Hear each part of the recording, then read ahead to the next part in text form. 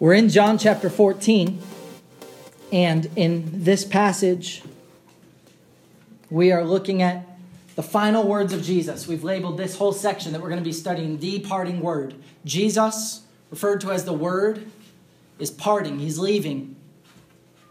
This message then is his parting message. It's the parting word that he gives to his disciples.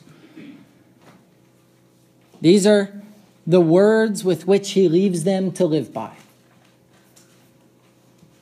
Whenever someone leaves your life, there's a certain level of difficulty in learning to live life after they're gone. Whenever someone that you love dies or a close friend moves away, life changes. The part of your life that person had a personal influence on significantly changes. And so there's significant effort that's devoted to learning how to move on after someone is gone. Well, what we're going to look at tonight, we're going to title this Life After Jesus. Because in this message, Jesus is telling them how to get on with their lives after he's gone. Adjusting to life after Jesus, who's been a significant, massive portion of the disciples' lives for the past 3 years. How do they adjust to life after Jesus is gone? What does that look like for them? Because there's going to be a massive hole. They've left everything and devoted their lives to this man for 3 years. How do they move on? How do they go back to lives after he's gone? If you've had a close one in your life that's died, you'll know some of the difficulty of that, of coping with them leaving and learning to adjust to life now that they're gone. Jesus is preparing his disciples for a moment like that in John chapter 14. Tonight we're going to look specifically at verses 12 through 14. Let's read that. You can follow along in your Bibles. Jesus says this, "Truly, truly, I say to you, he who believes in me, the works that I do, he will do also. And greater works than these he will do, because I go to the Father. Whatever you ask in my name, that I will do, so that the Father may be glorified in the Son. If you ask me anything in my name, I will do it.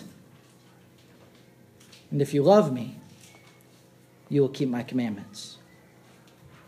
I will ask the Father, and he will give you another helper, that he may be with you forever. That is the Spirit of truth, whom the world cannot receive, because it does not see him or know him. But you know him, because he abides with you, and he will be in you. I will not leave you as orphans. I will come to you. After a little while, the world will no longer see me, but you will see me. Because I live, you will live also. In that day, you will know that I am in the Father, and you in me, and I in you. He who has my commandments and keeps them is the one who loves me. And he who loves me will be loved by my Father, and I will love him and will disclose myself to him." Judas, not Iscariot, said to him, "Lord, what then has happened that you are going to disclose yourself to us and not to the world?" Jesus answered and said to him, "If anyone loves me, he will keep my word. And my Father will love him. And we will come to him and make our abode with him. He who does not love me does not keep my words. And the word which you hear is not mine, but the Father's who sent me." In this passage, as Jesus is bracing and preparing his disciples for life after his departure, we're going to break this down tonight as 4 realities in the life of every believer. 4 realities in the life of every believer. And I want you to understand that within the context of Jesus saying, these are the things that are to be true in your life after I'm gone. How do you adjust to life after I leave? Well, here are 4 realities that are to be in the life of anyone who claims to be my believer. Number 1, they, or the believers, further Christ's works. They further Christ's works. Every believer is to further the work of Christ. He is to continue the work of Christ. He is to carry on the work that Christ began.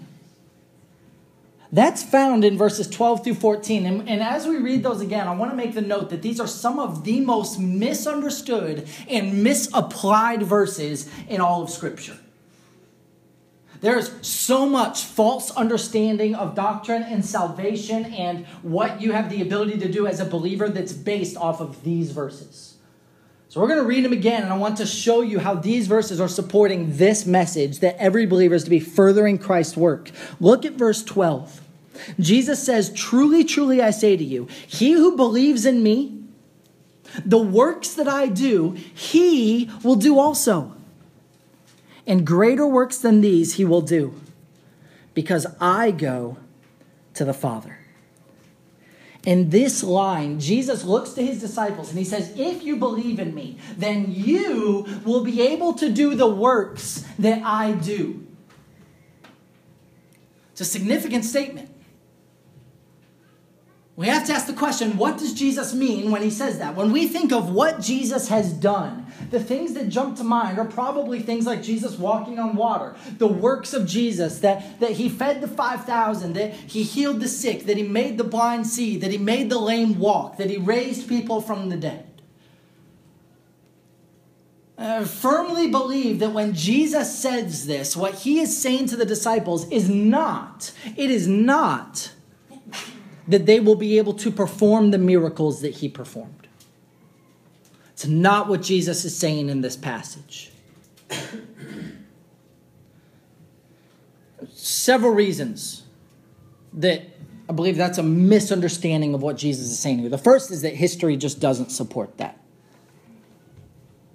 Nowhere in the history of the church are men performing the same miracles that Jesus performs. Now, you may hear that and immediately say, wait, what about in the book of Acts, when some of the apostles were healing sickness and even raising people from the dead? Isn't that a fulfillment of this passage? No, it's not. And here's why. Because what Jesus promises in this passage, verse 12, "Truly, truly, I say to you, he who believes in me, the works that I do, he will do also." In other words, the power that Jesus is talking about is available to everyone who believes in Jesus, not just the apostles. Not just the men who lived with Jesus. The ability to do the works that Jesus did is given to everyone who is truly a believer. And throughout the history of the church, that has never been done. It's not power that's available to everyone who claims faith in Jesus Christ. If it is, it's bad news for all of us, right? Unless you have some secret powers that you haven't introduced the rest of us to, isn't happening in the history of the church. History just doesn't support this. More than that, when we understand the role of Jesus' works, the whole Gospel of John has been set up this way. Why did Jesus perform miracles? To show that he was the Son of God. So it'd be a little problematic if you had the ability to perform miracles in that way, right? A little misleading. When the whole Gospel of John is saying, I can do these signs, therefore I'm the Son of God. Like, you are not God. And you performing the works and the miracles of Jesus is incredibly problematic. But so many take this passage and preach it as we have the ability to heal sicknesses. And if we just tap into our faith deep enough that we can raise people from the dead. That power is never promised to you. This verse is not talking about that. And anyone who teaches that message as the essence of what salvation gives is preaching a lie. It's a dangerous, dangerous lie because so many find hope in that message. It's just not true. Jesus isn't promising that in this passage. So we've talked a lot about what he's not promising. What is Jesus saying? If we're to continue the works of Jesus, they further the works of Jesus. What's central in the mind of Jesus in verse 12 is that we continue his gospel work. We continue his gospel work. In other words, Jesus is beginning something in his life, actually continuing a long history of salvation that's been carrying on since the beginning of creation. Jesus is looking to the apostles and to everyone who believes in him and saying that you are going to continue furthering my work. What I have done, you will do. He adds something to that, and it's helpful in our understanding to that. He says this, greater works than these he will do. Surely it's not talking about miracles. Surely it's not, I fed 5,000, you'll feed 10,000. Or I raised a man from the dead, you'll raise 20 men from the dead. Jesus is referring to the events that are going to take place until he returns, which is the gospel message spreading to every nation. More men and women believing, placing their faith and their hope in Jesus Christ, the crucified God. He's looking to every believer and saying, I have come and I have initiated this new covenant. And what's going to take place as we move forward in this salvation history is that greater things are going to happen as the gospel spreads. And if you are a believer, you have a key and fundamental part in that. If you claim to be a follower and a believer in Christ, you further Christ's work. The gospel is carried out in you. The mission of the church is fulfilled in you. And in that sense, what Christ did, if you believe in him, you are able to do. Even greater things than Christ did. You are able to do. Jesus continues this message in verse 13. Again, so misapplied. In this context, remember, of the gospel, the purpose and the mission of the church, he says, verse 13, whatever you ask in my name, that I will do, so that the Father may be glorified in the Son. If you ask me anything in my name, I will do it. So again, often misapplied understanding of asking God for things. Jesus says in this context, ask me. Ask me and I'll give it to you. Ask in my name and I will do it. This verse is not a license for any request to be attached to the name of Jesus and a promise that you will have it. You cannot say in the name of Jesus, I want a house or a car or $1 million or whatever, and you will have it. Like, again, if that, history doesn't support that. If that were the case, like, it'd be cool in a sense, but it just doesn't happen. These are promises to every believer. So this is not a passage about materialism. This is not a passage about promoting the things that you want. This is the same context as the previous statement, that you're furthering the work of Christ. And that in doing that, as you ask Christ for things, he will give them to you if they're asked in his name. The kingdom can be furthered. When Jesus says, ask it in my name, I don't think he's referring to just like a superstitious approach to attaching Jesus' name to a prayer. This is more in line with the indication of John in 1 John chapter 5 when he says, this is the confidence which we have before him, that if we ask anything according to his will, he hears us. When Jesus says, ask anything in accordance with my name, ask for anything in my name, he's telling them to be asking for things that are in direct accordance with his will, with his purpose, with his mission. And that if you ask Christ for those things, he's going to give them to you. He's going to give them to you. He's going to give you the ability to accomplish this reality in your life. He's going to give you what you need to further his work. That's the question. Do I have everything that I need to be obedient to Christ? Yeah, you do, because of this verse. Do I have everything that I need to be faithful to the mission of the church and my role as a believer? Yes, you do, because of these verses. Ask him, and he will give to you freely.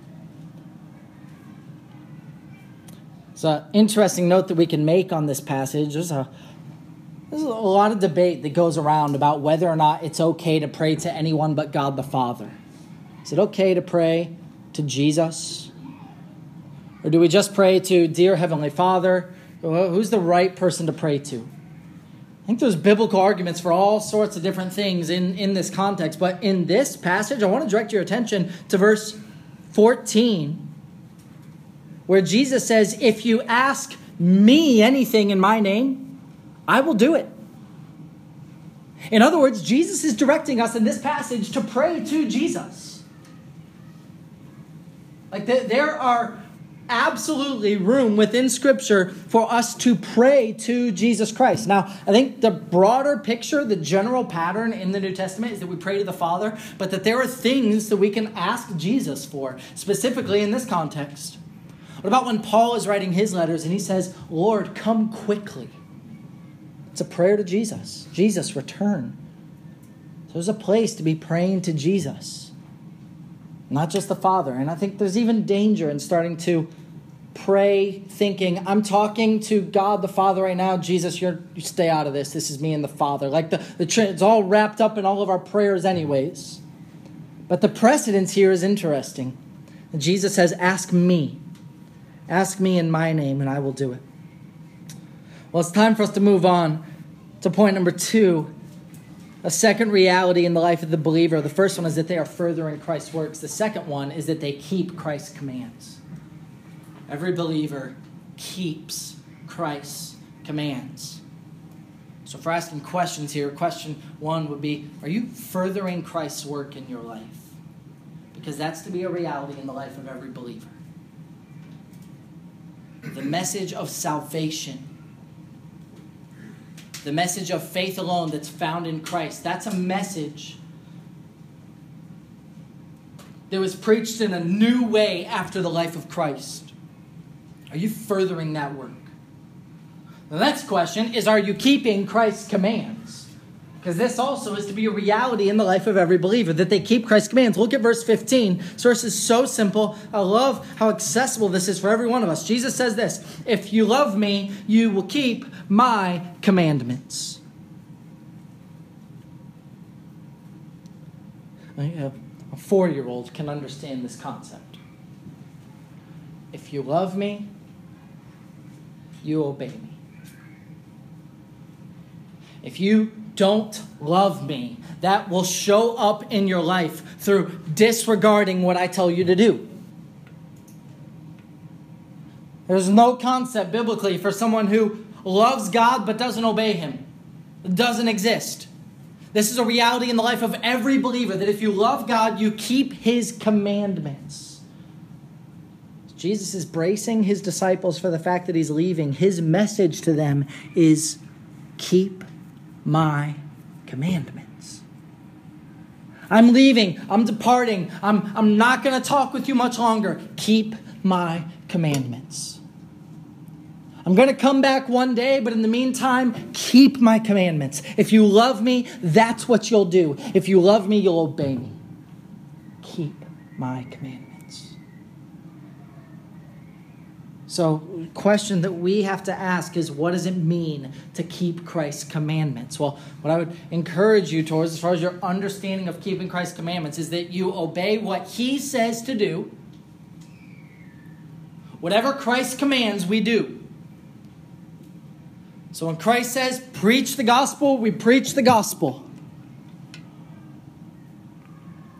When Christ says, do whatever you can to remove yourself from sin, we are extreme and radical in our approach to sin. When Christ says, don't lust, we run from lust. When Christ says, don't desire something that is your neighbor's, we run from that. Go read the Sermon on the Mount, in which Jesus is reiterating much of what the Old Testament calls us to do, and calling us to go even further than that, and compare yourself with that standard. By the way, in Matthew 5:48, where he says, be perfect as your heavenly Father is perfect. He's calling us to a life of holiness, and in obedience to him, that's what we pursue. Does that define you?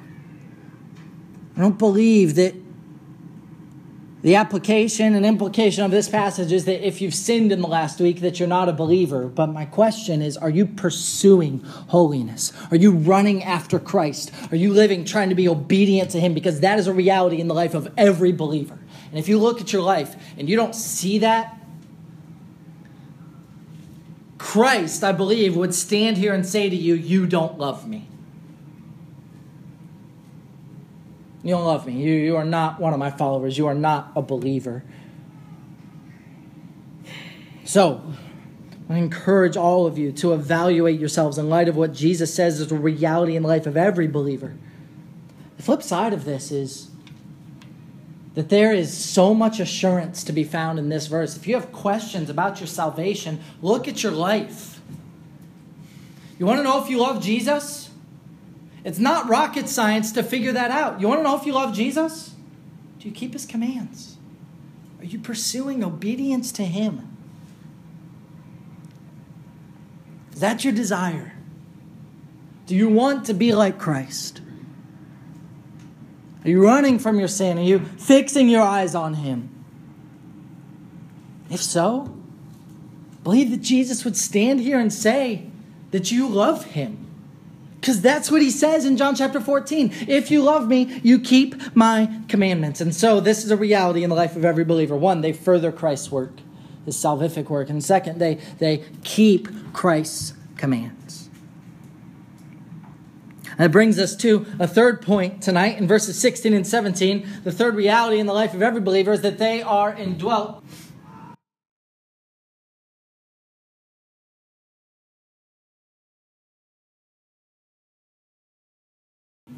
They are indwelt by the Spirit.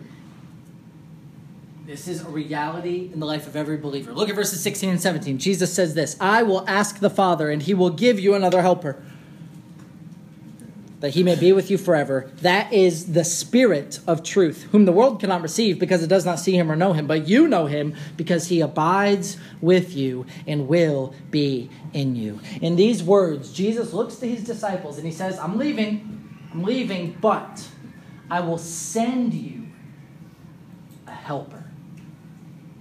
I will send you someone who will help you in the things that we just talked about. I will send you someone who will help you to further Christ's works. I will send you someone who will help you to keep Christ's commands. I will send you a helper. And he identifies that helper as the Spirit of truth. The Holy Spirit, that third member of the Trinity of God, is the helper that Jesus will send. He acknowledges that the world can't receive this Spirit. This Spirit is only available to the believer. He says the world cannot receive him. Why? Because it does not see him or know him. The world doesn't comprehend the Holy Spirit. They can't see the Holy Spirit. They don't know the Holy Spirit. And so it doesn't even make sense to them. But you, believer, this is a reality in your life. You will have the Spirit in you. And he will do so many things in you. If you are a believer, if you're a follower of Christ, the Spirit of God dwells within you. And he's doing so many different things in your life. The Holy Spirit convicts us of sin. He helps us to live righteously. In Romans 8, he gives us life. He indwells us. He leads us. He bears witness that we are children of God. He helps and enables our walk with God. We could devote a whole sermon series to all the works of the Spirit in the life of a believer. In Galatians chapter 5, Paul writes about the fruit of the Spirit. In other words, what he's saying is, if the Spirit is in you, which is true of every believer, this is the fruit that will come out of your life. Love, and joy, and peace, and patience, and kindness. The Holy Spirit indwells every believer. And he's a helper. You look at those first two lists and would do well to acknowledge the difficulty of that. But you're not doing it alone. You have the Holy Spirit, the helper who is within you, who is enabling you to live obediently to God. Really important verse in our understanding of how the Holy Spirit works is in verse 17.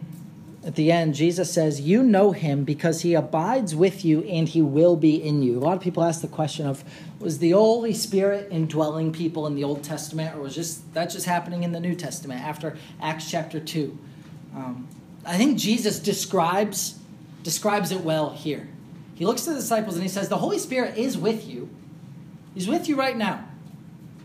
Even though Acts chapter 2 hadn't happened, the Holy Spirit hadn't come down in that sense, he says the Holy Spirit's with you, disciples, and he will be in you. It's a good description of the difference between the Holy Spirit's work in the Old Testament and in the New Testament with believers. That he was with them, he will be in them, and we are a lot of people that think a lot of different things about that. So we're not going to get too deep into that tonight, but it's an important verse in our understanding of the change in the role of the Holy Spirit. Jesus hinges on that, and in verse 18, he leads us to a fourth reality in the life of every believer. A fourth reality in the life of every believer. Number 4 is that they faithfully await Christ's return. They faithfully await Christ's return. In verse 18, Jesus says, I will not leave you as orphans. I'm leaving, but I won't leave you as orphans. I will come to you. After a little while, the world will no longer see me, but you will see me. Because I live, you will live also. And that day you will know that I am in my Father, and you in me, and I in you. So in those 3 verses, Jesus says to his disciples, I'm leaving, but know that I'm not leaving forever. I will come back to you. Then clearly, based on the context and all the implications of what Jesus says in these verses, he's talking about the fact that one day he's going to come a second time. The second coming of Christ that we're still awaiting today, Jesus is promising in this passage. He says, I'm leaving, but I'm not leaving you as an orphan. I'm going to come back. I'm going to come back. Why does he start talking about this? I believe in the context of the realities that are in the life of every believer as they prepare for the departure of Jesus, he's telling them that they are to faithfully await his return. And faithfully is the key concept there. That while he's gone, they are faithfully and obediently waiting for him to return. You wouldn't expect the next verse. But Jesus says this, I'm leaving, but I'm going to come back. You'll know that I'm in the Father, that you are in me, that I am in you. Verse 21, it's unexpected. He who has my commandments and keeps them is the one who loves me. Did you catch that? Look at verse 21. He who has my commandments and keeps them is the one who loves me. Jesus already said that.